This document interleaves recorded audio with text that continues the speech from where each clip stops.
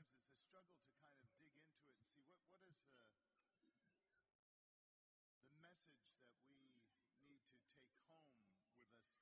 What is the challenge? And it seems to me that as I look at this passage of the healing of these 10 lepers and compare it with the healing of Naaman, there's an obvious correspondence between the two, right? I mean, Naaman is an alien.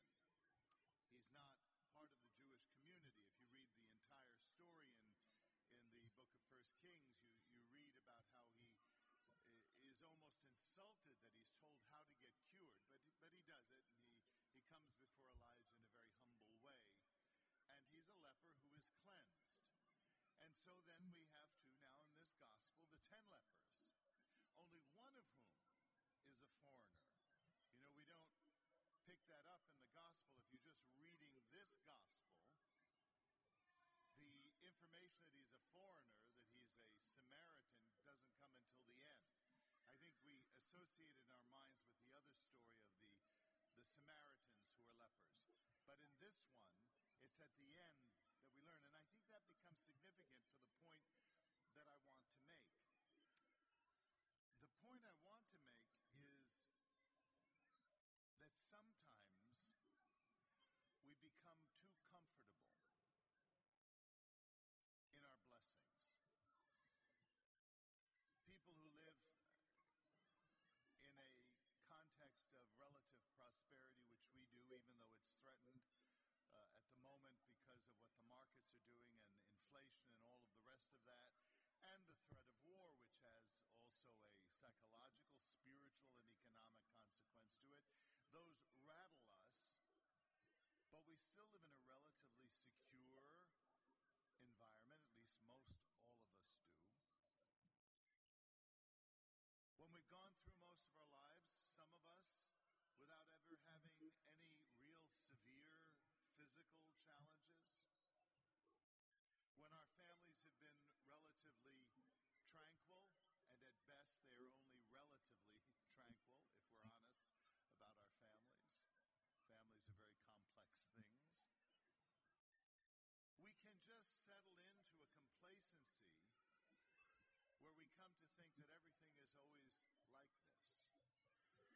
It's always been like this. I think this is one of the great challenges of the current generation who have never seen inflation. I've seen inflation. I remember the Carter years. But this generation has lived in a context of relative prosperity so that they never think that anything has ever been different in the world.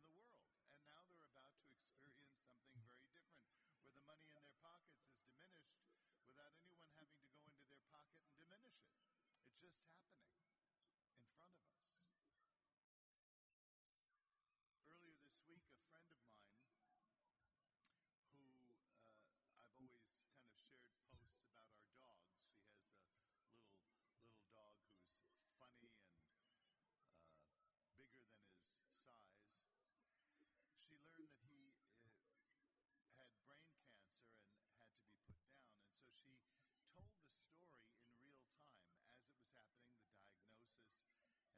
And so she told the story in real time as it was happening, the diagnosis, and then what they did with the dog. She had some friends come over and they had this wonderful sirloin steak and made it for him. And he was out playing. And then the last post I read, because I didn't want to read anything after that. Somehow dogs affect me. She said, the vet's coming this morning. And I wrote on her site, I said, you know, pain is the price we pay for love. If you didn't love much, now I'm just talking about a dog which doesn't have an immortal soul. I know that scandalizes some of you. But imagine when we're dealing with a human being. If you didn't love much, you wouldn't hurt so much.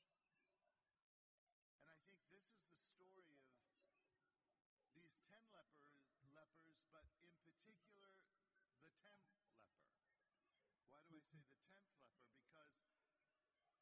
Because the other 9 are part of the nation of Israel.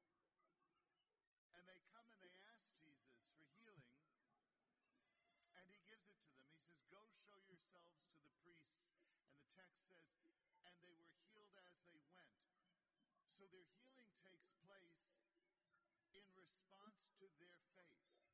They are obedient to the word of the Lord, and as they go, they are healed,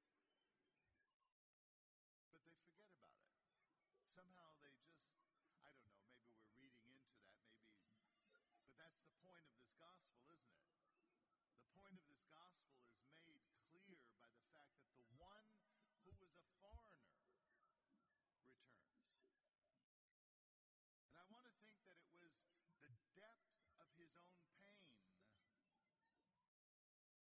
of being alienated, doubly exiled from society, from the Jewish society in which he lived, both because he was a leper, because he had then had to live on the margins of that society, and because he was a Samaritan, that this is what prompts him to come back and thank Jesus. So if there is a message for us to ponder in these days, especially as we lead up to the national celebration of Thanksgiving, it is, how am I grateful? And what am I missing in my life for which I should be grateful? That has become so commonplace, it just kind of blends in to the scenery. What do I need to be thankful for? Because to the extent that we can love, we have to accept the pain of that. But gratitude is what heals. As I think of my friend, and I hope for her in these days, that the pain she experiences with the loss of a beloved pet can be somehow, if not moderated, at least made sensible to her by virtue of the memory and the gratitude that she had for the time that she had with him. And that small little thing with regard to a pet becomes all the more meaningful and applicable to those who lose loved ones, or lose control over things such as health, or financial challenges that we face, or the broader cultural insanity that seems to be encompassing us. That if we can enter into the reality of the experience of our own alienation